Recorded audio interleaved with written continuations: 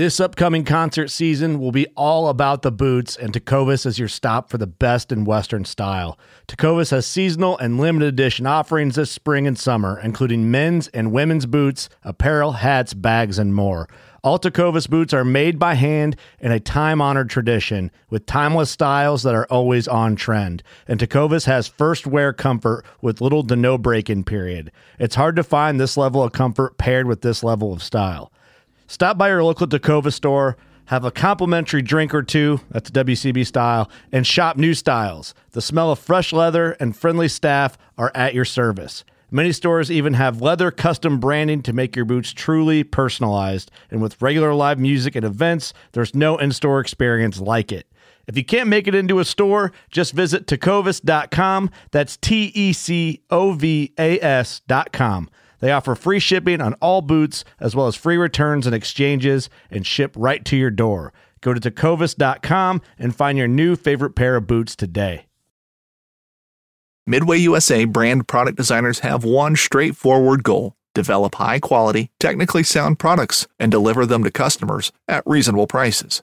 If you are immersed in the shooting sports industry and pay close attention to every single detail, you know our products are built right and stand up to everyday use. Who has shooting mats and range bag systems to hunting clothing and just about everything for the outdoors? Log on and shop 24/7 with super fast shipping. MidwayUSA.com. This segment is brought to you by Jigmaster Jigs. When in doubt, get the jig out. Go to jigmasters.com and use promo code PNF20 and save 20% off your next jig order today. Saludos familia y bienvenidos a Remos y Aletas en el Paddle and Fin Network. Mi nombre es Armando Solá. Y yo soy Saulo Ventura. De aquí encontrarás todo lo que tenga que ver con la pesca desde kayak, tanto en agua salada como en agua dulce. Así que bienvenidos al podcast y espero que disfruten.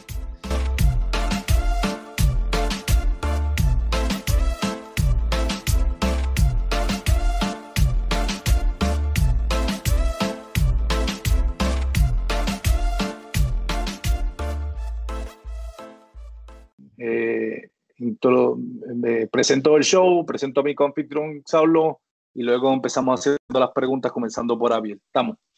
Ok, saludos nuevamente y bienvenidos a otro episodio de Remos y Aletas. Como siempre, estoy su coanfitrión Armando Solá y como siempre me acompaña Saulo Ventura desde Puerto Rico. Mi coanfitrión Saulo, ¿cómo te encuentras hoy? Todo bien aquí. ¿Cómo te digo? Estoy contento porque ya puedes pescar otra vez. Pescar entre comillas, porque tuve que sacar la licencia comercial para poder pescar, pero sí contento. Pero estoy emocionado, pues usualmente hasta ahora hemos estado uno en uno, ¿verdad? Como quien dice con los invitados, pero hoy comenzamos una serie, ¿verdad? Interesante y buena. Eso es así, tenemos a 3 excelentes pescadores en kayak que del Iron Kayak en México que han cualificado entre los primeros 10 en el torneo de Iron Kayak para competir en el KBF National Championship, que si mal no me equivoco va a ser en Tennessee, no estoy seguro ahora, pero queremos introducirle a cada uno de ustedes para que los conozcan, aprendan más de ellos y de su experiencia participando en el Iron Kayak, que es uno de los torneos, o probablemente el torneo más popular de pesca en kayak, por lo menos en agua fresca en México. Primeramente tenemos a Abiel Muñoz, Alberto Ornelas y Aarón Arredondo. Bienvenidos todos. ¿Cómo te encuentras? Empezando primeramente por Abiel. ¿Cómo te encuentras, Abiel? Muchas gracias, aquí estamos. Muchas gracias por la invitación, a lo que les podamos aportar desde México. Un saludo para todos su anfitrión y aquí estamos. Excelente, estamos bien contentos de todos de ustedes y toda nuestra familia latina que se está envolviendo en este excelente deporte que queremos que siga creciendo y uniéndonos como comunidad latina y expandiendo nuevamente a otras áreas. Alberto, ¿cómo te encuentras tú hoy? Pues muy bien, terminando de trabajar, la verdad. Empezamos a trabajar muy temprano y ahora pues aquí con ustedes a través de la entrevista aquí en el Skype, algunos problemitas, pero todo excelente a la orden. Gracias, Alberto. Tienes un poquito de eco ahí, vamos a ver si podemos arreglar eso, pero si no, no te preocupes. Y por último, Aarón, ¿cómo te encuentras tú hoy? Buenas tardes, bien, gracias a Dios, aquí andamos. De nueva cuenta, pues dándoles gracias por la invitación, más que contentos y muy listos, en ansias, porque ya llegue ese gran día del torneo, para ir a representar a México. Y al fin, Iron Kayak. Excelente. Aarón, creo que quizás, no sé si tienes unos audífonos contigo, se oye un poquito lo que le dicen feedback, un poquito de chillido, es posible que si tienes unos audífonos mejor, si no, pues no te preocupes, bregamos con lo que tenemos. Pero, entonces vamos a comenzar con Abdiel, queremos saber, Abdiel, cómo tú, a qué te dedicas, preséntate un poquito a nuestro público, a qué te dedicas aparte de la pesca en kayak y cómo eventualmente entraste a la pesca en kayak. Claro que sí, muy buenas tardes a todos. Soy de Montemorelos, Nuevo León, México. Trabajo para gobierno federal en la Secretaría de Agricultura, que viene siendo apoyos al campo. Actualmente tengo ahorita 33 años. Me incursioné en esto de la pesca en kayak hace como 3 años más o menos. Aproximadamente. Es una nueva modalidad que vino aquí a incursionar a México, más que nada en el estado de Nuevo León. Sobresalió y pues nos pegó de lleno, emocionados. Una pesca en kayak es algo diferente, uno acostumbrado a pescar de orilla, la verdad, hace un salto impresionante aquí en México. Y el Iron Kayaker nos acomodó, todo se acomodó especial para la pesca aquí en kayak, la supo hacer. Saludos para Gerard Maguer, que si nos está escuchando. ¿Qué más? ¿Cómo llegaste tú a amar o a entrar al deporte de la pesca en kayak? ¿Cómo fue que comenzó eso? ¿Cuándo comenzaste a pescar en kayak? ¿Y cómo te fue esa primera experiencia de poder pescar en kayak? Sí, yo estuve participando en torneos de orilla. La verdad, pescar en kayak me daba un poquito de miedo hasta que seguí unos compañeros de parte del mismo club donde estoy, que me invitaron, y me inicié. Dije, déjame, voy a comprar un kayak, dije, para iniciar, a ver qué tal me va. Pues yo creo que como todos, con un poco de miedo que pierdas tus artículos de pesca, que te vayas a voltear y todo. Pero ya con el tiempo te vas asegurando, tú mismo buscas un kayak con más estabilidad, vas amarrando las cosas al kayak, las atornillas, tu chalequito y todo va de acuerdo a la situación. Pero tengo como 3 años más o menos pescando un kayak, la verdad. Excelente. Y mira, pues, por si acaso, puse mute a los otros 2 muchachos porque pues el feedback, a ponerla en mute se eliminó. Así que para poder se tienen que quitar, hablar, se tienen que quitar el mute. El mute, tú le puedes quitarle. Vamos a hablar ahora con Alberto para que se introduzca. Si le puedes quitarle el mute a Alberto para que podamos hablar. Trátalo tú, porque yo estaba tratando de buscar un mute y no lo encontraba. Alberto, no lo ve. Mute. Alberto, ¿tú le puedes quitar el on mute a tu micrófono? No he cambiado la cámara. Ahí está. Ahí, perfecto. Ahora sí, Alberto, nuevamente, gracias por acompañarnos. Ahí está. No, pero no te preocupes, si no, pues tenemos la conexión, quizás no sea de más buena.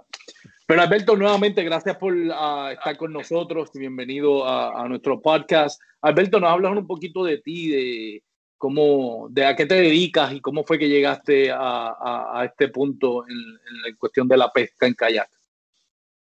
Pues mira, yo soy químico, me he dedicado a lo que se dedica a Biel, de hecho, a los alimentos, desde que me gradué de la universidad.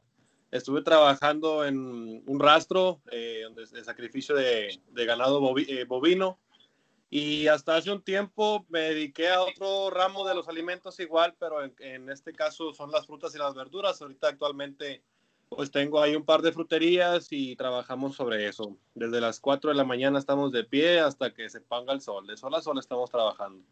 Wow. Y ya en esto de la pesca en kayak, la verdad, pues toda mi vida he pescado de orilla, alguna que otra ocasión con algún familiar, algún amigo en un bass boat. Hemos salido a pescar aquí a la presa El Cuchillo, más que todo la más conocida aquí en Nuevo León. pero era muy ocasional. Normalmente era pesca de orilla. Yo no tenía un fogueo de torneo, de competencia, hasta apenas el año pasado, poquito tengo, sí, el año antepasado, finales del año antepasado, octubre, por ahí, conocí a unos chavos, a otros seleccionados también, a Dan Sánchez, a Cristian Cole. Ellos tienen ahí por ahí un canal de YouTube, y gracias a sus videos y a que los conocía y la gente, la raza y todo, nos fuimos animando, mis hermanos y yo, a esto de la pesca en kayak, hasta que un día los vimos ahí en la presa del Cuchillo, y los vimos que iban hasta un punto bien lejos, que sabíamos que estaba, pero que no podíamos llegar nosotros. Es que vamos a comprar un kayak. Definitivamente lo compramos, y básicamente al mes y medio, 2 meses, se vino el primer torneo de Iron Kayaker, que fue en las presas Las Blancas, el primero que nosotros participamos. Ya era el tercero. En esa ocasión, pues mi hermano obtuvo un segundo lugar, a mí no me fue tan bien, pero a partir de ahí, pues le echamos todos los kilos. La verdad es que muchas horas en el agua es lo que te dan los resultados, muchísimas horas, estar ahí pescando, conociendo el hábito del animal, de lo que quiere las lobinas tal día, en tal condiciones, hasta que te da los resultados. Pues Abiel obtuvo el primer lugar en ese torneo, yo tuve el segundo por una diferencia muy mínima. La verdad estuvo cerradísimo. Aarón creo que fue, no fue el tercero, fue otro de su club que fue el tercer lugar, una diferencia prácticamente de nada, pero realmente lo que te da son las horas de pesca, las horas de estar en el agua ahí.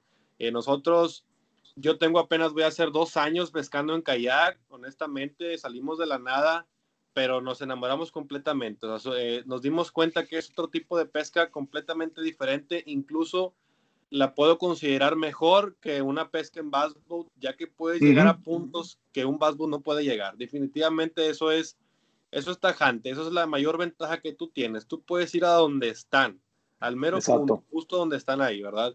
Entonces es una ventaja que tienes sobre ellos, que pueda decir la ventaja del espacio, que lo que tú quieras, pero a final de cuentas, si le metes horas, te vas a dar cuenta que no requieres 1000 señuelos, te requieres 1, 2 o 3 si acaso, y ya está. Con eso se estudia de pesca. Realmente esa es una ventaja que te hace ser práctico, muy habilidoso a la hora de los equilibrios, de estar remando, te genera una muy buena condición física, la verdad.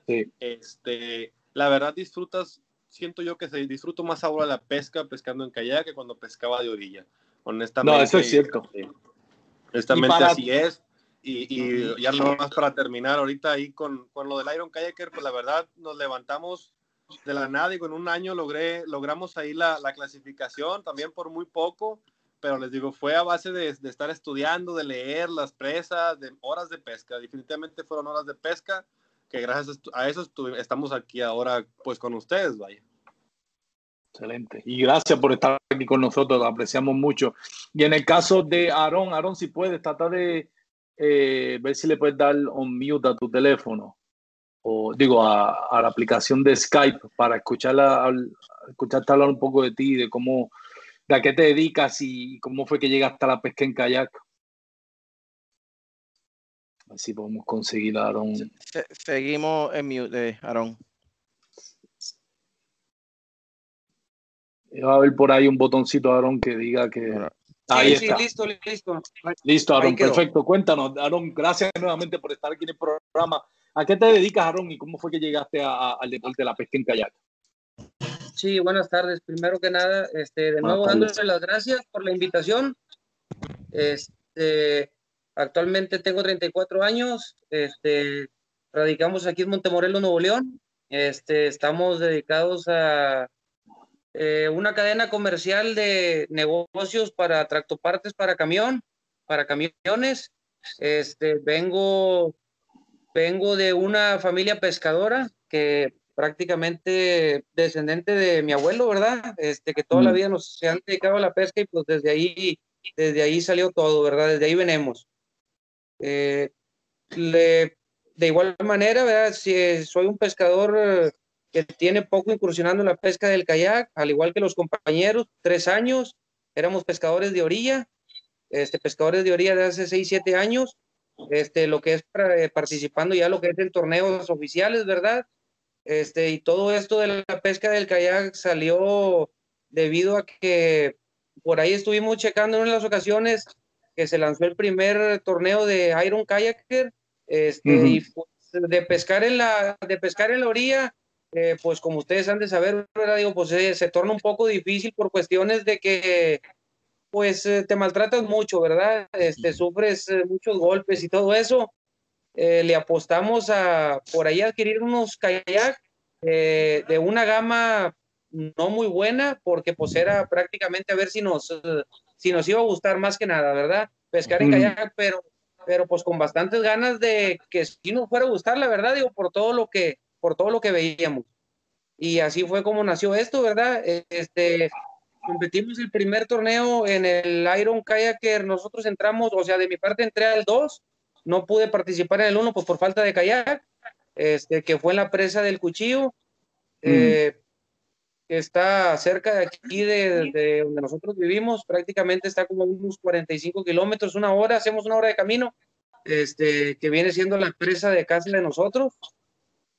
Y pues de ahí salió a relucir todo esto, a de cuenta que dimos un giro muy drástico de orilla, donde andamos bien enviciados en la orilla, por decir. At Midway USA, we know the AR-15 is one of the most popular rifles in modern American history. Known for its modularity and widespread use, it's often considered essential to any gun collection. The essential things you need to run an AR-15 are usually always in stock during shortages, things like magazines and 5.56 ammo. Whether you're looking to buy a new AR-15 or buy parts for your modern sporting rifle, log on and for just about everything for the outdoors, shop midwayusa.com. Agarramos lo que es la pesca en kayak y de ahí para adelante hasta ahorita, pues andamos dejándole caer todos los kilos, o sea, como todos, ¿verdad? Con altas y bajas por ahí.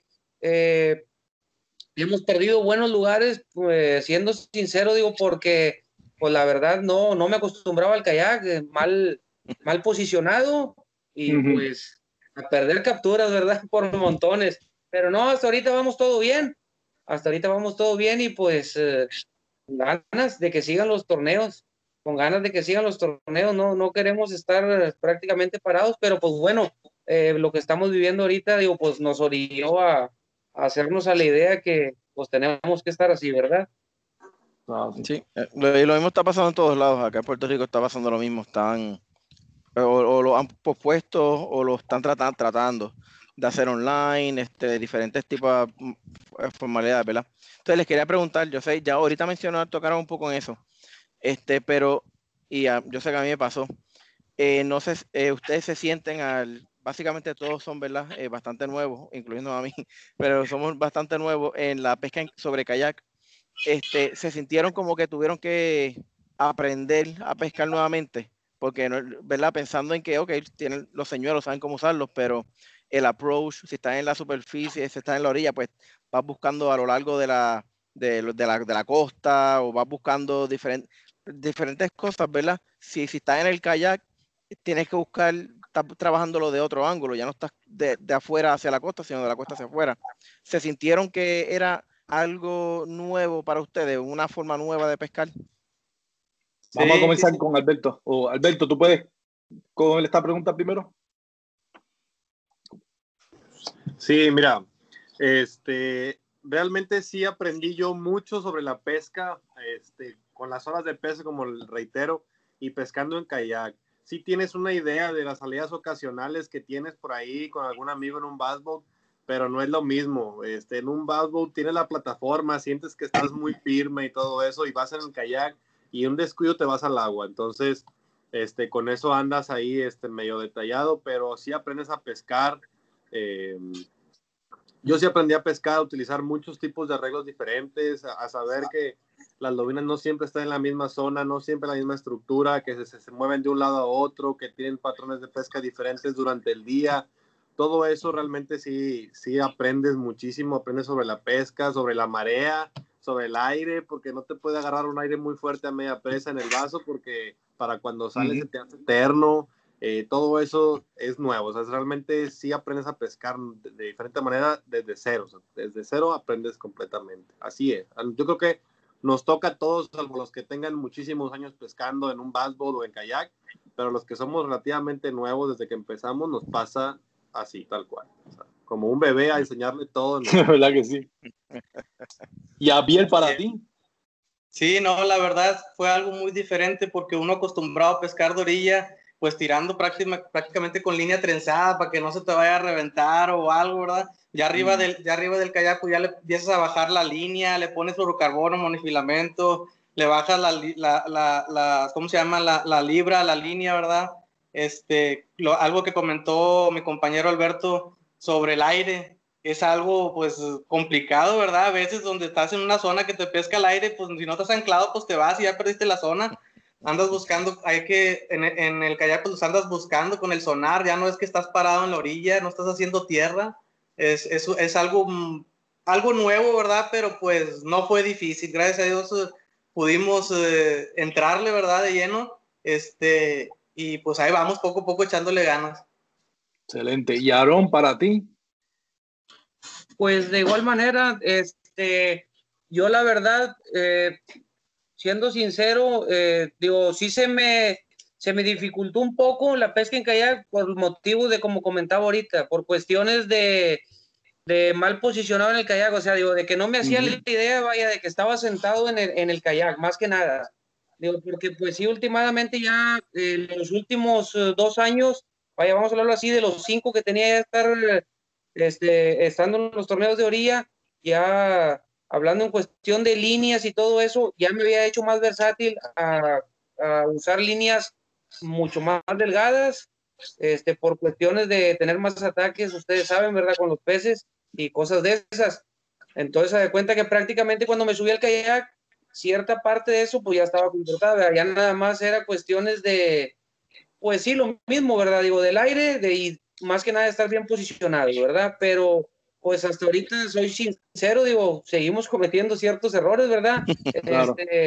Seguimos cometiendo errores, digo, pues siendo realistas, ¿verdad? Digo, cometiendo errores de que en veces no se hace uno a la idea de que estás en lo mismo, ¿verdad? Digo, que estás sentado en una silla de un kayak, pero como quiera, pues poco a poco ahí vamos, ¿verdad? Siguiéndole echándole ganas, ¿verdad? Más que nada. Y pues la verdad, digo, sí, pues hablando de una experiencia, digo, en la pesca así de kayak, digo, sí, muy diferente, como quiero, o sea, de la orilla, porque la orilla, pues estás acostumbrado a estar en un solo punto, y a de cuenta que tienes que estar ahí las 6, 7 horas o 5 que dure el torneo, y pues acá en el kayak te metes en partes que, pues lógico, no lo puedes hacer ni en un bass boat, ¿verdad? Entonces, por eso es la gran diferencia. Y comenzando contigo, Aarón, ¿cuál ha sido para ti la técnica que más resultado te ha dado, que más o que mejor éxito has tenido? ¿Cuál técnica? Sea que estás usando chatterbaits, cucharita o square bills, como le dicen en Estados Unidos. ¿Qué técnica te ha funcionado mejor para ti? ¿Cuál tú te sientes más cómodo utilizando? Pues la verdad, digo, una de mis técnicas que más me gusta pescar ha sido el drop shot. Es una de las técnicas que lo traigo desde los torneos de orilla, no me ha salido del drop shot. Sí me gusta usar muchos señuelos de movimiento, ¿verdad? Lo que son los rattling, los lipples, depende de las temporadas del año también, ¿verdad? Digo, porque pues ustedes saben que no muchas veces están activas las lobinas, pero por lo regular, la técnica que más me gusta es el drop shot. O sea, yo estoy loco porque nos dejen pescar otra vez acá, porque ahora, como mencioné ahorita, saqué la comercial para poder pescar acá en Puerto Rico, por si no sabían, está cancelada la pesca por esto del COVID todavía. Pero estoy loco porque nos dejen regresar a la recreativa para poder ir al lago y probar el drop shot. Yo en la pesca de agua dulce soy un 0 a la izquierda, no valgo nada, no valgo nada. Pero Ajá. Sí, continúa, discúlpame. Sí, se trabó un poco. Se trabó. Yo creo que sí. Bueno, sí, la pesca del drop shot yo creo que es una de las técnicas más simples para empezar a utilizar. Lo único del drop shot quizás es lo que le dicen el casting, alzar el anzuelo, un poquito más complicado por obviamente la dinámica de tener una pesa y la carnada más arriba, pero es una de las maneras más simples y más sencillas de por lo menos capturarlo a un pez. Típicamente muchos de los que practican torneos como ustedes empiezan con un drop shot y una vez que ya tienen su límite de 5 peces, Entonces es que empiezan a utilizar carnadas más grandes, tratando de entonces buscar a ver un pez más grande para mejorar el tamaño. Pero es una de las maneras, eso siempre es lo que te enseña, empieza con algo sencillo, como un drop shot, coge tus 5 peces y luego trata de hacer lo que le dice un upgrade en tamaño para moverte más adelante. Para ti, Abiel, ¿cuál ha sido la técnica que más te ha funcionado, Abiel? La verdad, hay dos. Uno es el Carolina y el otro es el drop shot.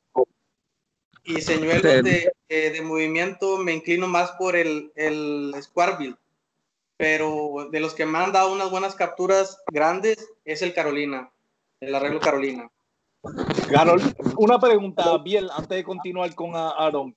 ¿Cómo tú, o con Alberto, perdóname, cómo tú haces el casting? ¿Cómo tú lanzas? Porque la cuestión del Carolina es un poquito más complicado en lanzar y siempre te enseñan a que tienes que usar como una técnica, como si fuera un helicóptero, como un lazo, que tienes que echarla para atrás, darle una vuelta detrás de ti, entonces lanzarla. ¿Cómo tú lanzas desde un kayak? No, es algo sencillo. La verdad, tienes que traer una caña no tan aguada para poder que salga el lance, ¿verdad? Normal, no es tanto darle el giro, no. Nada más lo que es el casting, yo la verdad se va a escuchar medio raro, pero yo tiro una onza en Carolina, una onza. No, o sea, está bien. Eso siempre es subjetivo, ¿verdad? A la profundidad que estás buscando pescar. Pero sí. Se te hizo complicado, especialmente de un kayak. Cuando tú lanzas un Carolina, por lo general, ¿tú estás sentado en el kayak o estás parado en el kayak cuando lanzas? No, sentado. Sentado, sí, pero no se me hace complicado. Sí, ya lo tienes. Eso es algo que para mí siempre con el kayak siempre hace un poquito más complicado porque no empecé a utilizar esta técnica hasta que estaba en el kayak. Y siempre pues un poquito odio cuando tiro la carnada en Carolina y parece como un helicóptero dando vueltas uno detrás de otro, con la pesa se le va adelante a la carnada y sigue dando vueltas hasta que cae el agua. Sí, pero en el caso... Lo dejo como unos 40 centímetros de la punta para poder que no haga ese helicóptero que usted dice. O sea, a lo que va nada más. Es un buen punto. Sí, y en el caso tuyo... perdóname. Se me fue la luz, así que tuve que conectarme con el teléfono. Les pregunto, y esto es verdad, yo, como alguien que viene de la pesca de agua salada, cuando hablan, yo sé lo que es el drop shot, ¿verdad? Cuando estaban preguntando, ¿verdad? Que si lo hace sentado o parado.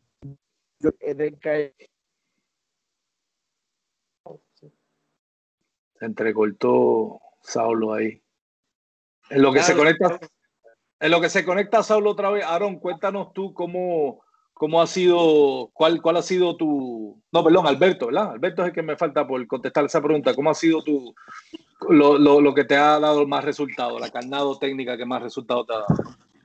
Pues las dos que más me han dado resultados es efectivamente el drop shot y en este caso es el Texas rig. Son los que más me han dado resultados. Yo realmente el drop shot tengo poco de usarlo porque no lo sabía trabajar, en este caso darle el movimiento al señuelo adecuado. Pero gracias a las horas de pesa que le metí ahí en la presa de la boca, aprendí a utilizarlo, porque esa presa básicamente tienes que tirar el drop shot, si no, no te va bien, no tienes buenas capturas o no tienes cantidad de capturas. Y aprendimos a utilizarlo, la verdad es que me gusta mucho. Es como dices tú, empiezas con el drop shot en un torneo para tener la límite de capturas y a partir de ahí empezar a buscar las gordas, las grandes. Y pues para eso tengo yo el Texas, que son los que más me gusta utilizar, no solo hacer el flipping y el pitching, también me gusta arrastrarlo como si fuera un jig a través de las piedras y todo ese tipo de cosas. Ya señuelos de movimiento, la verdad es que no soy muy fanático, obviamente los traigo y los tiro, pero no se me da muy bien estarlos tirando mucho tiempo, se me hace muy cansado, salvo que vea, ¿sabes qué? Las lobinas están haciendo eso, están comiendo tal carnada, están buscando tal cosa, pues tienes un señuelo de un lipless, un crankbait o un squarebill, tienes de ese tipo, de ese color, tíraselo, ¿no? Pero a partir de ahí realmente es puro drop shot, es Texas rig, ocasionalmente el Carolina, pero todos los lanzamientos son sentados, a menos de que estés entre los palos, donde haya mucha estructura, o estés anclado en el kayak y puedas ponerte de pie sobre el kayak y estar tirando ahí cerca, pero más allá es sentado. Realmente con el Carolina sí a mí se me hacía un poquito complicado al principio, como dices tú, que se me hace más difícil por el movimiento. Al momento de hacer la caña hacia atrás tienes que estar cuidando de que no se te vaya a ganchar con tus otras cañas o no se te vaya a ganchar algo, porque se te va todo. Entonces eso es lo único complicado, de estarlo cuidando, pero de ahí para allá sin ningún problema. Digo, la verdad, te acostumbras a hacer los lanzamientos, a ver cuál es tu posición más adecuada para no estorbarte a ti, no estorbarle a nadie, tener un buen casteo, y pues ya está, ¿no? Vas aprendiendo sobre la marcha, digo, como todos. Excelente. Saulo, te vemos moviendo todos los labios, pero no te escuchamos. Sí, ahora. Sí, dale. Ya está. Sí, me disculpo, es que pues es uno de los gozos de vivir en Puerto Rico. Que la luz se te vaya así porque sí. Así que nada, pero ya estamos para atrás. Entonces, la pregunta que estaba haciendo ahorita era básicamente esa, que por lo poco que pude escuchar, ya sabes, me salí tanto de carril El drop shot. los nombres. No, pero no solamente con eso, en general, ¿verdad? En general, cómo a la hora de castear, a la hora de dar los movimientos, de hacer todo, ¿cómo les compara hacerlo sobre el kayak versus hacerlo en la costa? Porque, por ejemplo, a mí me gusta mucho usar el popper, con el topwater, ¿verdad? Darle con el popper. Pero el popper, cuando tú ves los videos de cualquier persona, están en un bote o están sobre una piedra o algo, dan el movimiento hacia abajo. Si estoy en el kayak, no puedo hacer eso. Tengo que hacerlo de lado como mucho o para arriba. ¿Cómo se identifican ustedes con eso en cuestión de los movimientos, de las acciones que le pueden dar estando con el kayak, estando sentado? Abiel. Sí, mira, yo en la cuestión de la práctica, cuando tiro con popper, la verdad, pues te acostumbras, ¿verdad? Primero que nada, con el lance, pues están las cañas acá atrás, corres el peligro de enredártelas, ¿verdad? Te haces el tiro de lado, como todos, ¿verdad? Y lo que yo hago, pues levantar el brazo y darle jaloncitos, o a como se pueda, ¿verdad? De lado, lo que viene siendo de lado, ¿verdad? Así es como lo manejo yo, pero sí tiene un poquito de dificultad, la verdad, a comparado a tirar de una lancha o tirar de orilla, es algo más difícil. ¿Qué más quisiera uno andar parado en el kayak? Pero la verdad sí siente un poquito el miedo uno de estar tirando de pie. En el caso tuyo, Aaron, ¿cómo tú lo ves? En mi caso, pues lo mismo que comentaba el compañero Abiel, pues ahí vamos a hablarlo así, ¿verdad? Digo, prácticamente hace uno el lance y pues para venir recobrando bien, trabajándolo prácticamente con la caña de lado, ¿verdad? Como si fuera en un ángulo de 45, que de antemano pues sabemos que muchas veces pues no está bien, ¿verdad? Digo, no viene trabajando el señuelo correctamente bien, pero pues no tiene una otra manera, o de igual manera, estando el agua un poco estable, que no haya viento ni nada, pues pararse uno en el kayak, ¿verdad? Digo, ya si cuentas con un kayak un poco estable, te paras en el kayak y pues es cuando uno le puede trabajar de la manera más correcta, ¿verdad? Digo, que por ahí en una ocasión, en un día de práctica con el compañero Abiel, fue lo que pasó, digo, y prácticamente hablando de un top water, ¿verdad? De un popper, nada más me paré arriba del kayak. Me atrevo a decirles que en 5 lances que estuve, pude capturar de los 5 lances 3 lobinas. Fueron 3 lobinas. Bueno, por ahí estuve, y ya de cuenta que por ahí tienen que estar grabadas con el compañero Abiel en la GoPro. Y de esas 3 lobinas, le estoy diciendo que era de cuenta que 19 pulgadas. O sea, digo, me hizo la diferencia en el pararme del kayak para trabajar el top water, ¿verdad? Entonces, digo, sí se da cuenta uno que pues estaban las cosas mal, ¿verdad? Digo, de estarlo trabajando sentado, pero pues de igual manera, como se los decimos, ya muchas veces se tiene uno que hacer la circunstancia del momento en el que está, ¿verdad? Como en este caso, pues del estar sentado, ¿verdad? Fishing like a local isn't just about catching fish. It's about connecting with the environment and the people who call it home. It's about hearing the stories and traditions that have been passed down for generations and sharing unforgettable moments with the people you meet along the way. Fishing like a local is having an experience that stays with you forever. And with Fishing Booker, you can experience it too, no matter where you are. Discover your next adventure on Fishing Booker. Exacto. Pero pues, Y para el caso tuyo, Alberto, ¿cuál ha sido el reto más grande cuando es casting, a diferencia de kayak y orilla? Pues el lanzamiento, yo de pesca de orilla casi, como les comentaba, de torneo casi no, era más tirar lo que tenía cerca, no hacía lanzamientos más largos. Ahora en kayak me acostumbré a hacer lanzamientos más largos. Hablando ahorita del top water, lo que comenta Aarón es perfectamente correcto. Yo me pasó lo mismo, estar sentado con una caña y de lado trabaja muy complicado. Tienes menos área de oportunidad de ataque realmente por la posición de la caña.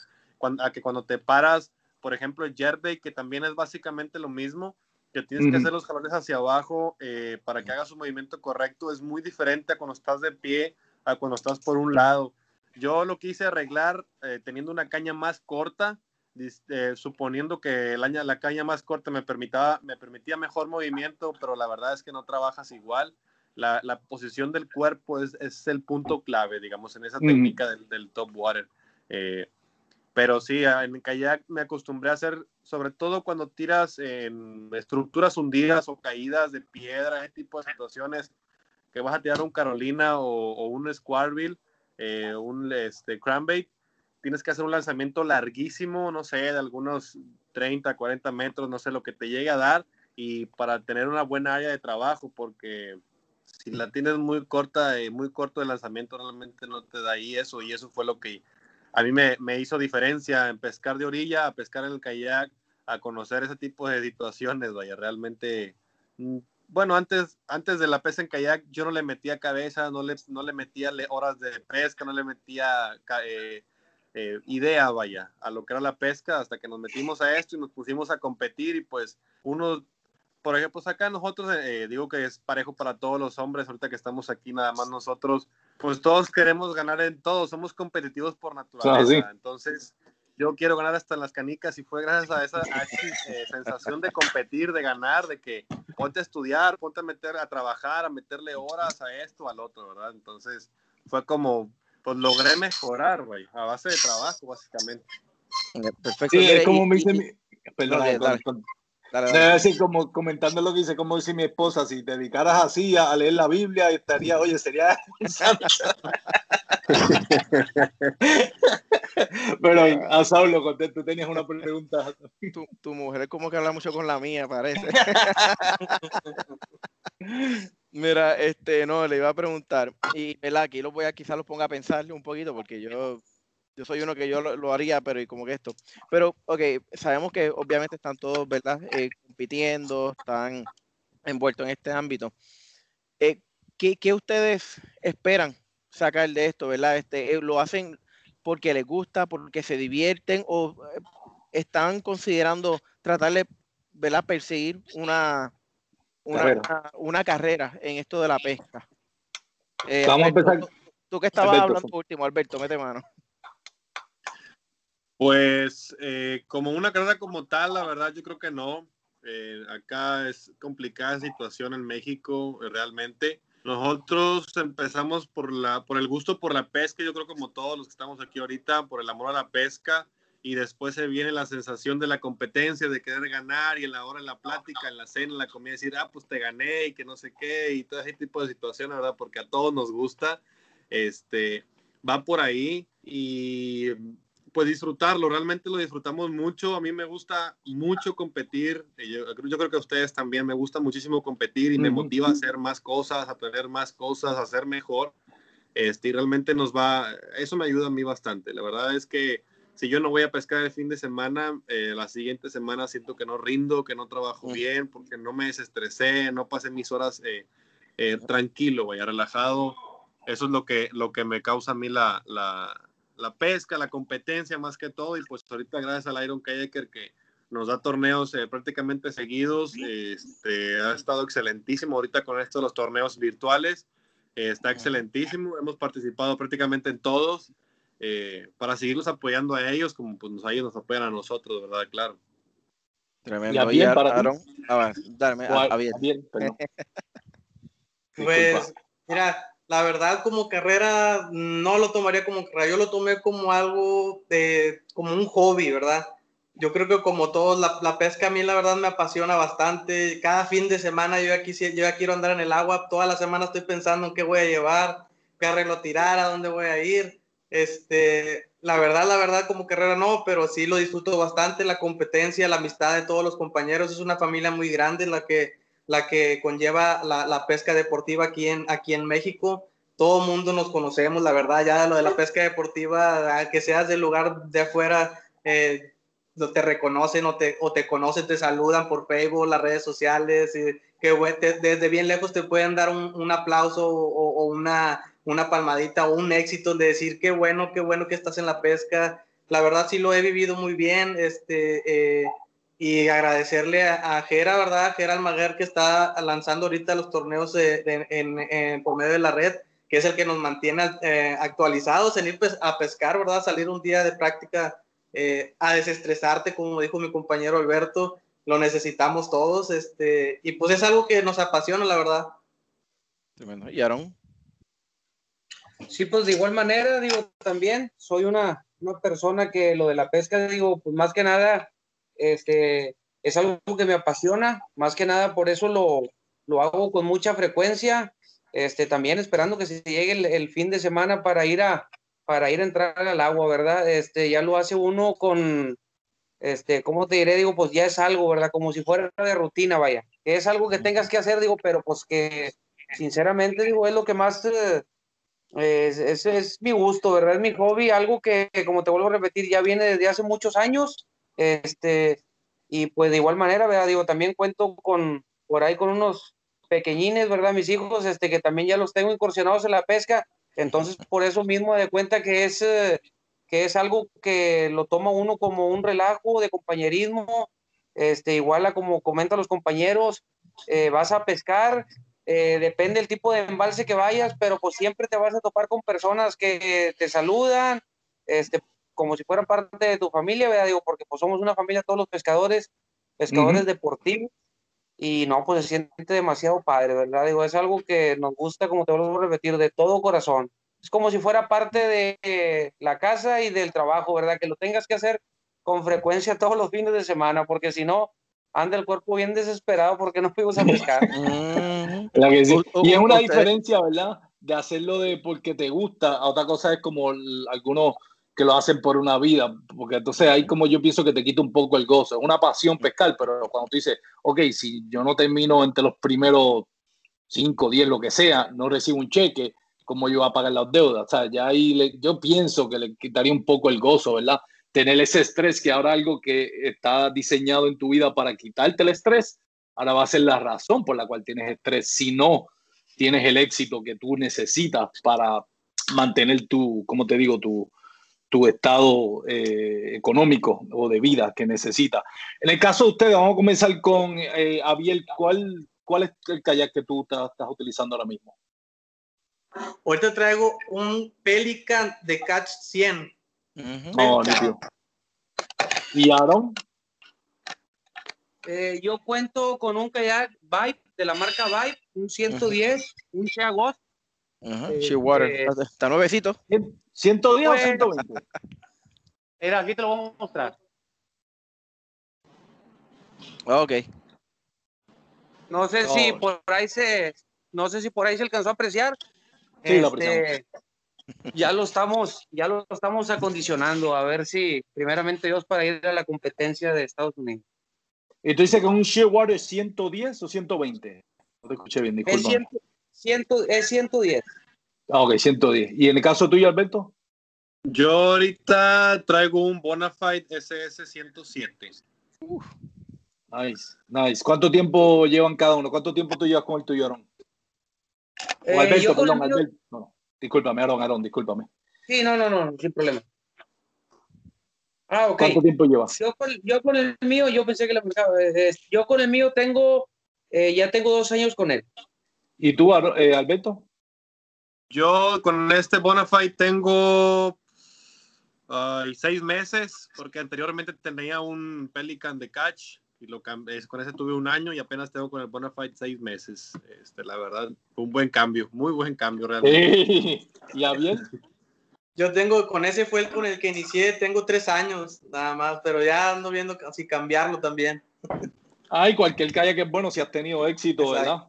Oh, sí. Exacto. Eso no hay razón, digo, si quieres cambiarlo, obviamente quieres hacerlo, pues obviamente los diferentes niveles de kayak te ofrecen diferentes, como te digo, oportunidades. Yo pienso también algún consejo que le damos es más, vamos a hacerle la pregunta a ustedes. Voy a empezar conmigo. El primer consejo que yo le doy a alguien cuando va a comenzar en kayak es mantente simple. Mucha gente comete el error, y yo fui uno de ellos, de que compraste el kayak nuevo. Ok, pues ahora quieres comprarle un anchor, una ancla, un anchor trolley, le quieres comprar un fish finder, y son tantas cosas. El proceso, y ustedes mismos lo mencionaron ya, de pescar en orilla, hasta pescar en bote, a pescar en kayak es completamente diferente. En el kayak tiene que estar súper atento a no hacer ruido. Eso es algo que yo aprendí a la mala. Yo me preguntaba, pero ¿por qué no estoy capturando nada?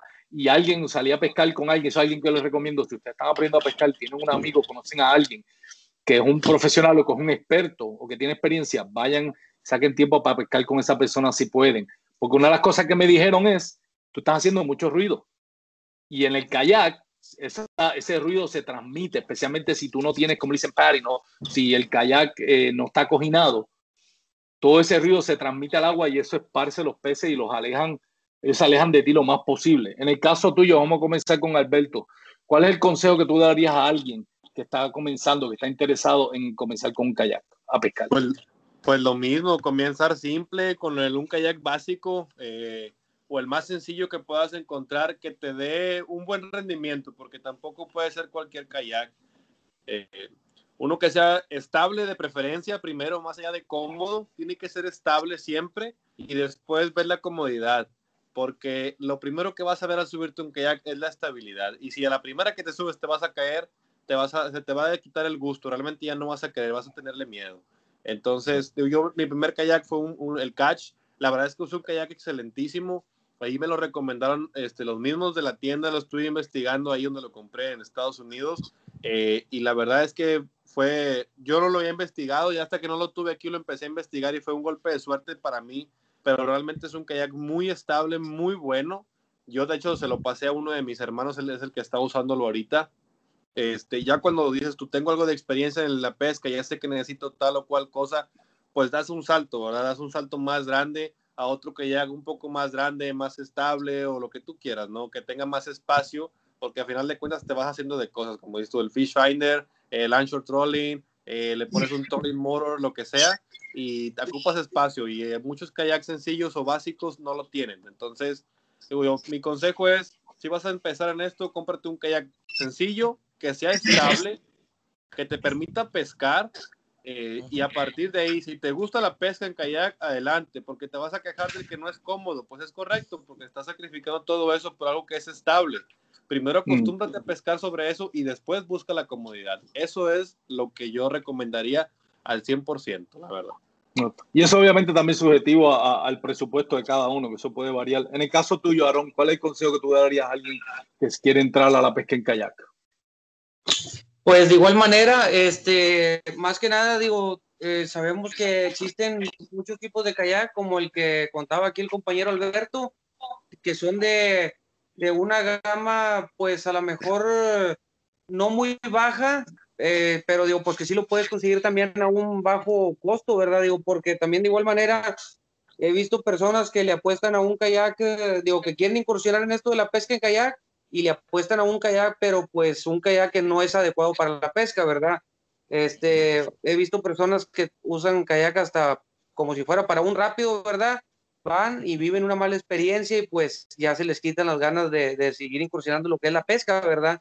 Entonces, pues más que nada, digo, sí, pues digo, sí, revisar más que nada un kayak. Yo empecé con un kayak, como les vuelvo a repetir, de una marca Tamarack. Pues me atrevo a decirles que corrí con bastante suerte, ¿verdad? Digo, porque pues, digo, a pesar de que nunca me había subido en un kayak, pues empecé en ese y no tuve ningún percance, ¿verdad? Y más que nada, pues también siempre primero nada más recordar con lo que es la seguridad, ¿verdad? Digo, siempre llevar un buen chaleco salvavidas y por ahí todos los aditamentos, ¿verdad? Como lo que puede ser un silbato de seguridad y todo, digo, por ser primerizo, ¿verdad? Más que nada, digo, para poder de que no haya ningún detalle, ¿verdad? Buen punto. Y para ti, bien, gracias tanto No, Alberto como Aaron nuevamente por sus comentarios. pues como dicen mis compañeros, yo creo que ya lo dijeron todos ellos juntos en una sola cosa.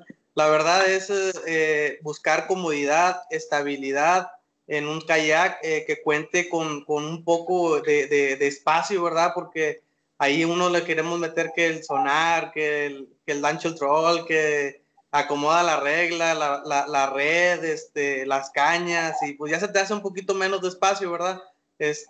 Lo primero que nada, pues como dice mi compañero, ¿no? La seguridad, contar con un chaleco, y si están iniciando apenas con la pesca en kayak, pues que les recomiendo mejor buscar estabilidad, ¿verdad? Porque muchas veces compras un kayak que no va de acuerdo y pues ya, o sea, tienes un mal día de pesca y ya dices, no, ya la pesca en kayak ya no es lo mío, y ya se pierde más un pescador de kayak. Eso es el consejo que les doy. Ok, tremendo, tremendo. Y entonces, y les pregunto, el equipo que ustedes llevan para pescar en su fin de semana, cuando sea que vayan, ¿ustedes se van igual de preparados para eso que irían para los torneos? ¿Van igual de armados o lo cogen un poquito más suave y dicen, voy a experimentar, Abiel? Sí, mira, cuando vamos de práctico día de torneo, pues yo creo que nos tardamos como media hora en armarlo, desde el sonar, desde a las cañas, desde portacañas. Ahorita pues actualmente le acabamos de poner un troleador. Ya se lleva algo de tiempo y sí, te puedo decir que vamos armados con 4 cañas, 5 cañas, de todos los arreglos y cajitas de todo. Es como uno va adecuado, ¿verdad? Con el ancla, con todo, y por eso se ocupa un poquito de espacio, la verdad. Yeah. Y Aaron. Pues yo la verdad, yo también lo tomo los días de práctica como si fuera torneo. De igual manera me gusta ser bien versátil. Soy una persona que me gusta ser bien versátil. Ya por más vacilón, vamos a hablarlo así, ¿verdad? Digo, por más relajante que vaya, me gusta llevar 5 cañas, pero por lo regular uso 7 cañas. Tú eres de los míos. Igual que yo. Uso puras cañas casting. No me gusta usar nada de spinning. Okay. Sí, por ahí hasta lo que les comentaba ahorita, el drop shot, también se va ahí entre las casting, ¿verdad? Pero sí, vuelvo a repetir, digo, soy una persona que le gusta ser versátil y bien aferrado, bien terco, hasta que no encuentro las lobinas, porque sí me ha pasado que en veces las encuentra uno bien requejas y no hay ni cómo hacerle, ¿verdad? Pero pues hay poquito de todo, poniéndole tantito, ¿verdad? De nuestro cerebro, nuestra parte de ahí, tenemos que, hasta que las hacemos morder, y base a eso, pues ya sigue uno, atacando otras áreas, ¿verdad? Pero pues siento que muchas de las veces no me gusta quedarme con las ganas de saber que me pudiera funcionar aquella cosa y no traerla. Por eso prefiero como si fuera torneo, ¿verdad? De cuenta que echo la casa por la ventana, vale que ya casi hundido, hombre. Boat Trader is America's largest boating marketplace with over 100,000 boats to choose from. We offer simple, comprehensive solutions for those looking to sell, find, and finance new or used boats. Visit BoatTrader.com to get started. Yo creo que de todos los deportes, Mira, el pesca en kayak es el que más uno piensa, si hubiera hecho esto, si hubiera hecho lo otro. En el caso Aaron, tuyo, Alberto, perdóname, te habías terminado, no, perdóname. yo iba a decir que Aaron me tocó el corazón con ese comentario, porque una de las experiencias más tristes mías, digo triste, ¿verdad? Pero ni tanto, fue una vez que yo salí con el kayak, ¿verdad? Y a un área donde yo dije, yo nunca salgo para allá, pues no me voy a llevar el equipo de jigging, pues lo voy a dejar. Y ese día, mira que siempre me lo llevo, y ese día lo dejé en el carro, dije, no me lo voy a llevar, fíjate. Lo tenía, me lo traje de casa, es lo más triste. Y ese día, pues por las cosas como surgieron, terminamos saliendo. Y estoy hablando de un área como en el mar, ¿verdad? Como una milla y media afuera. Y ese día el Fish Finder estaba marcando, había tanto y tanto como yo nunca he ido y eso nunca está tan populado de peces. Y ese día estaba que la pantalla completa estaba chinita con el Fish Finder. Y yo sufrí, bueno, de eso llevan meses y todavía estoy sufriéndolo. Así que te identifico. Alberto. Pues yo estoy igual que Aarón. La verdad, llevo todo mi equipo. Realmente va muy compacto porque todo lo tienes en la cajita de leche que pones ahí en el kayak. De hecho, todo, ya dependiendo de las condiciones que vea el día, ¿sabes qué? Voy a echar 3 cañas, ¿no? Por lo general he hecho 4, que es el de la caña con la que tiro los crankbaits y el Carolina, la caña del top water, una caña de spinning para tirar técnicas finés y la de flipping and pitching. Con eso es más que suficiente. Ya de ahí, los que quieras echar desde plástico, de carnadas o señuelos, pues ya depende de ti, ¿verdad? Por lo general llevas un montonal, pero normalmente, digo, esas 4 cañas es más que suficiente, no es mucho espacio, tampoco es muy poco, yo siento que es lo ideal y ya, pues, ¿sabes? Si conoces la presa, como en nuestro caso, que vamos al cuchillo y ya sabes lo que va a funcionar, entonces llevas puros cangrejos o puros bugs o lo que tú quieras, puras lagartijas de tal color o de ciertos colores y es lo que vas a usar realmente. Pero cuando vas a un lugar que no conoces, por ejemplo, si a mí me llevas al mar, pues yo no sé qué voy a tirar ahí, ¿verdad? Yo sé que se usa la cuchara o se usa un jig de 170 gramos o no sé, algo por el estilo, o el top water muy grande, unos señuelos muy grandes de top water, de popper, pues sé que eso se usa, pero no sé con qué lo voy a tirar ni nada de eso, ¿va? Entonces me voy a llevar un montón de cosas hasta no aprender, ¿verdad? Eso es diferente cuando me sacan de la zona que yo pesco, güey. Y con todo eso, como quieras, te lleva tema. Yo sé lo que funcione. Yo sé lo que funciona donde yo voy, como quiera me llevo 4 o 6, de 4 a 6 varas, depende del día. Sí, no, uno como quiera, ¿sabes qué? Es que como dice Aaron, es que le hubiera tirado esto, hubiera puesto aquel, y ¿por qué no tiré esto, verdad? Y lo llevas para no tener esa sensación, ¿verdad? Y luego cuando lo llevas, y como tú explicaste que te pasó, lo llevas y no lo usas, es peor. ¿Verdad? Yo pienso que siempre lo más, cuando estamos hablando de torneos, si alguien está pescando recreacional, lo único que necesitas es una caña. Pero si estamos hablando de que vas a competir, yo creo que 3 es por lo menos el mínimo, para 3 diferentes técnicas. Uno para finesse, uno para top water, que vienes usándolos para jig también, porque es el mismo, más o menos el mismo principio. Y uno para crankbaits o chatterbaits, que es diferente. Lo demás es simplemente para ahorrarte tiempo. O sea, yo por lo general, yo digo, son 3 cañas las que yo necesito. Las demás es simplemente por ahorrarme tiempo. Yo tengo una spinning para técnicas finesse, como menciona Alberto, pero entonces yo digo, bueno, a tal un ¿cómo te digo? Drop shot, es más complicado. Pues entonces tengo una para un drop shot y uno para lo que dicen un shaky head, un wacky rig. Pues así ya me evito tener que estar cambiando de una a otra. Una para jigs y una para top water, que vienen siendo el mismo caña, mismo modelo, mismo reel, pero me evito el tener que, ok, va a cambiar de jig, ahora va a cambiar la top water. Que básicamente, esa es mi opinión. Uno necesita son 3. Lo demás es simplemente para, si te cabe en el kayak, para ahorrarte tiempo a no tener que cambiar de carnada cada vez que decides cambiar de técnica. Pero digo, eso nuevamente, eso es mi opinión, cada cual tiene su técnica, pero como menciona Alberto, 3 es lo más que uno necesita. En el caso de ustedes 3, los 3 van a poder, sabemos que, perdóname, Aaron, que estaba mencionando algo y te entrecorté. Sí, no. Digo, ay, discúlpeme usted también, ay, perdón por la interrupción. Te digo que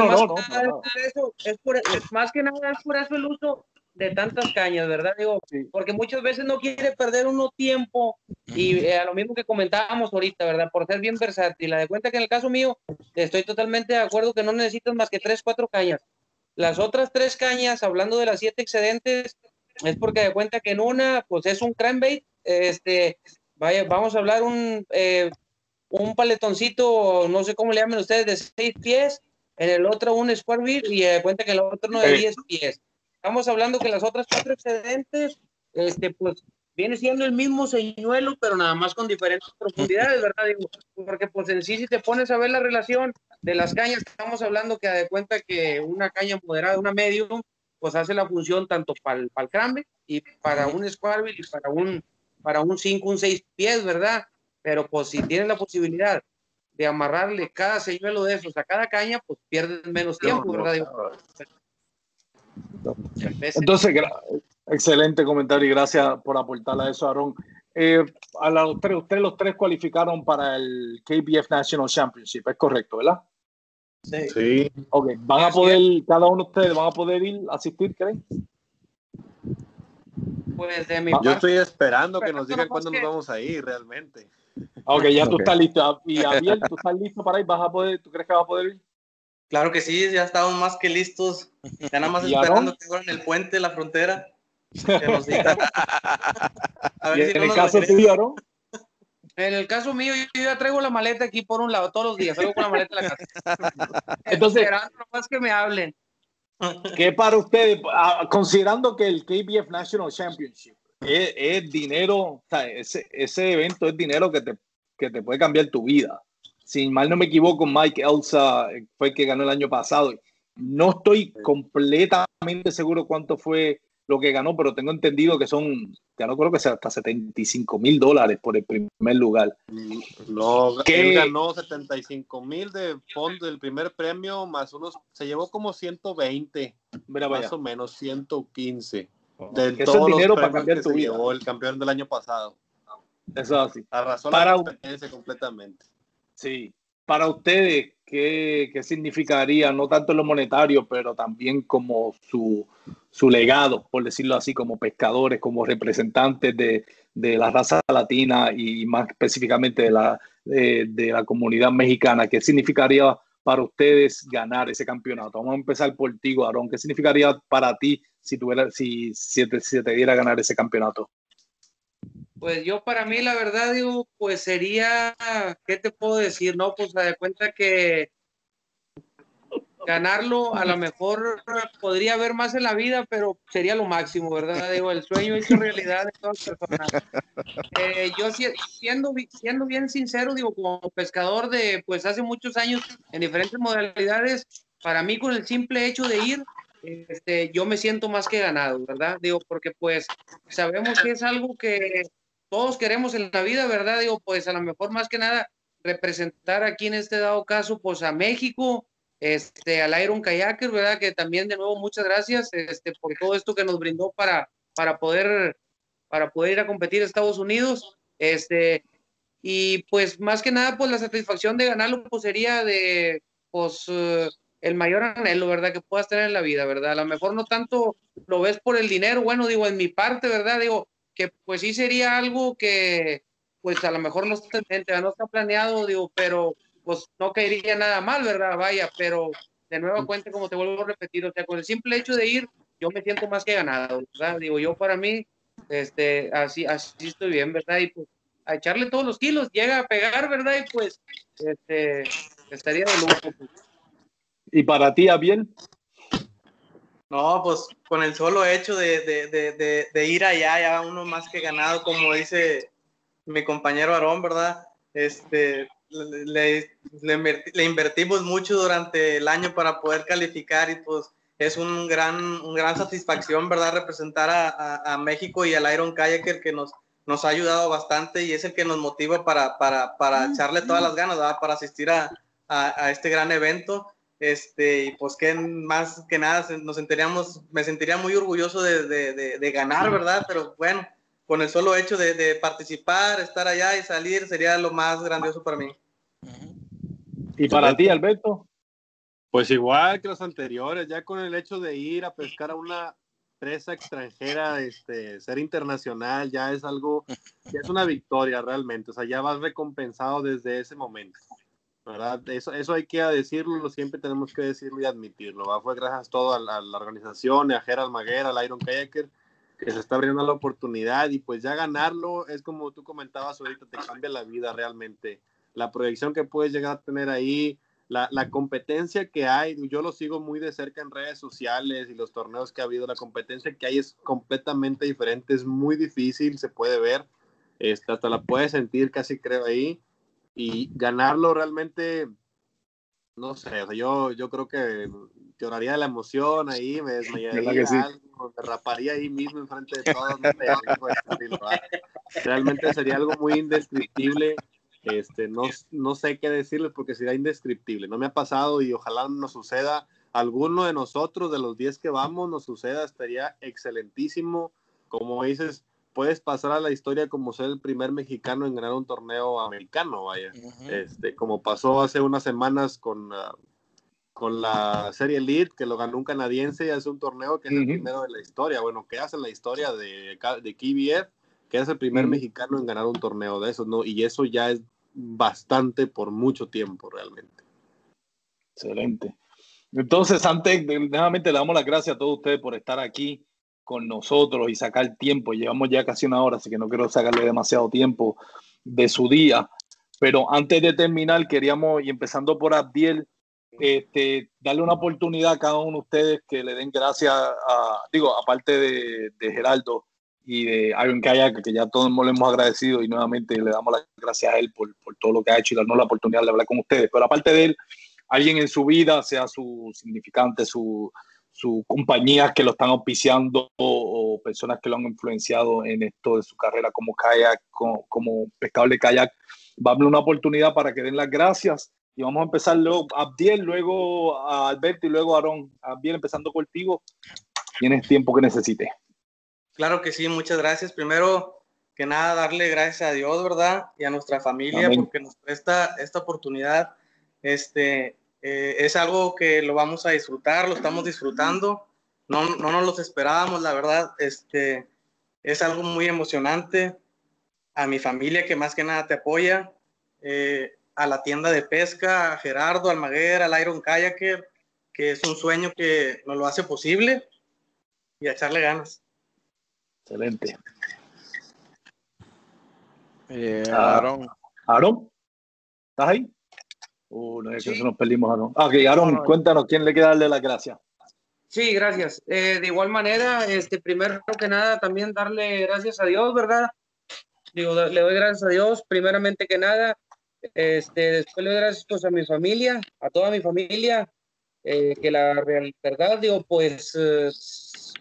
hablando de mi familia en general, ¿verdad? Toda mi familia en general por ambos lados, siempre he tenido el apoyo de ellos, siempre me motivan bastante, ¿verdad? Que pienso yo que es lo principal para esto, ¿verdad? Porque pues sin el apoyo de ellos ya se va uno mal mentalizado en los torneos, ¿verdad? Tiene uno que salir bien desde tu casa.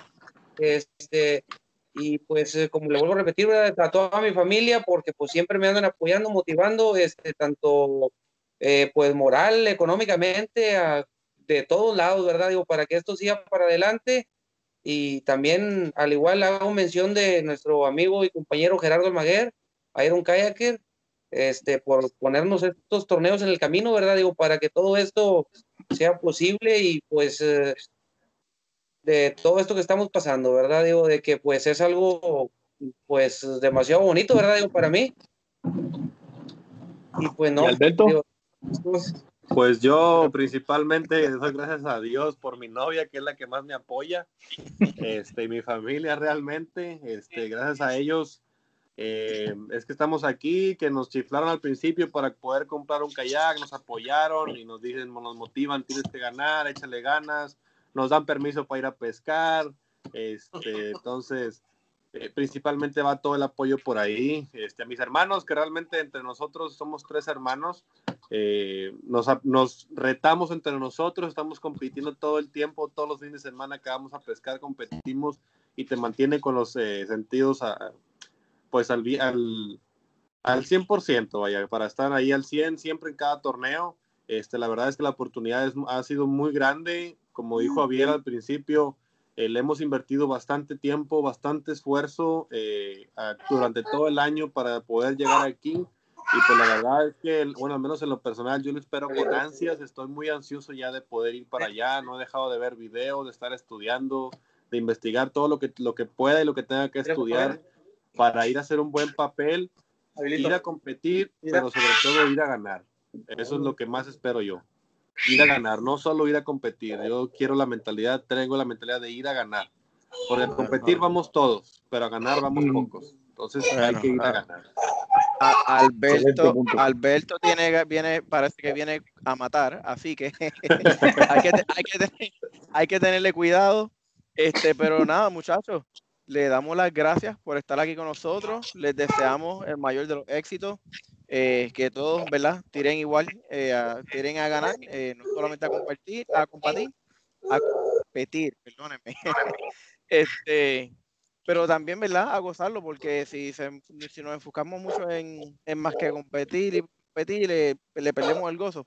Así que sigan gozando, sigan curándose, y que vamos a ver si aquí tenemos los top 3 del torneo. Ojalá. Gracias, ojalá. Dios te oiga. Y felicidades nuevamente, muchachos, por cualificar y por el éxito que han tenido. Y como dando eco de las palabras de Saulo, agradecemos su tiempo y por estar aquí en el programa con nosotros y compartir sus experiencias. Más que nada, que disfruten y que, que sabemos que el deporte kayak puede ser peligroso a veces, que siempre tengan cuidado y puedan regresar nuevamente a México con sus familias y quizás con un poquito de dinero más en el bolsillo, si Dios lo permite. Ojalá así sea. Gracias. Bueno, nuevamente, gracias por todo, Saulo, gracias por estar con nosotros. Recuerden, pueden escuchar Remos y Aletas cada domingo en el Paddle and Fin Network. Para aquellos que nos escuchan, este segmento ha sido presentado por Douglas Rods. Pueden ir a douglasoutdoors.com para que vean el catálogo de las cañas Douglas Rods, excelente producto, siempre se los recomendamos y lo agradecemos por auspiciar este episodio. Esto ha sido nuevamente Remos y Aletas, nos despedimos por ahora y que tengan un buen día y no se olviden ponerse siempre sus salvavidas cuando vayan a ir a pescar y más que nada manténganse con cuidado. Gracias por todo. Voy a darles... Thanks for tuning in to another killer episode on Paddle and Fin. Don't forget to go check out our website at paddle_and_fin.com. Don't forget to check out the YouTube channel at Paddle and Fin. If you got a question, comment, want to hear from a future guest on a future episode, feel free to email us at paddle_and_fin@gmail.com. Don't forget to follow us on social media at Paddle and Fin on Facebook and Instagram. Shout out to our show supporters, Angler. The Angler button and app just makes for a better time on the water and creates a virtual logbook for every fishing outing out on the water. Shout out to Rocktown Adventures, located in northern Illinois, for all your kayaking, camping, and hiking needs. TRC Covers, protect your investment. Catch Products, shout out to Catch Products. Go to catchproducts.com and put the Paddle and Fin logo directly on your catch board. Shout out to Jigmasters Jigs. When in doubt, get the jig out. Go to jigmasters.com, use promo code PNF20 and save 20% on all your jig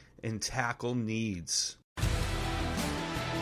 Spend your Saturdays with life on the water. Join Captain Brandon Simmons for fishing, diving, travel, and so much more. You want to succeed, you want to fish, you want to be one of the greatest. Oh, look at that thing, dude. Wow. Oh. Let's see what kind of trouble we can get into today. Don't miss Life on the Water every Saturday night from 7 to 9 p.m. Eastern on Waypoint TV. The destination for outdoor entertainment.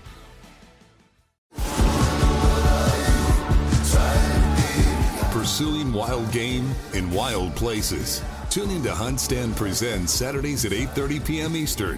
Waypoint TV, the destination for outdoor entertainment.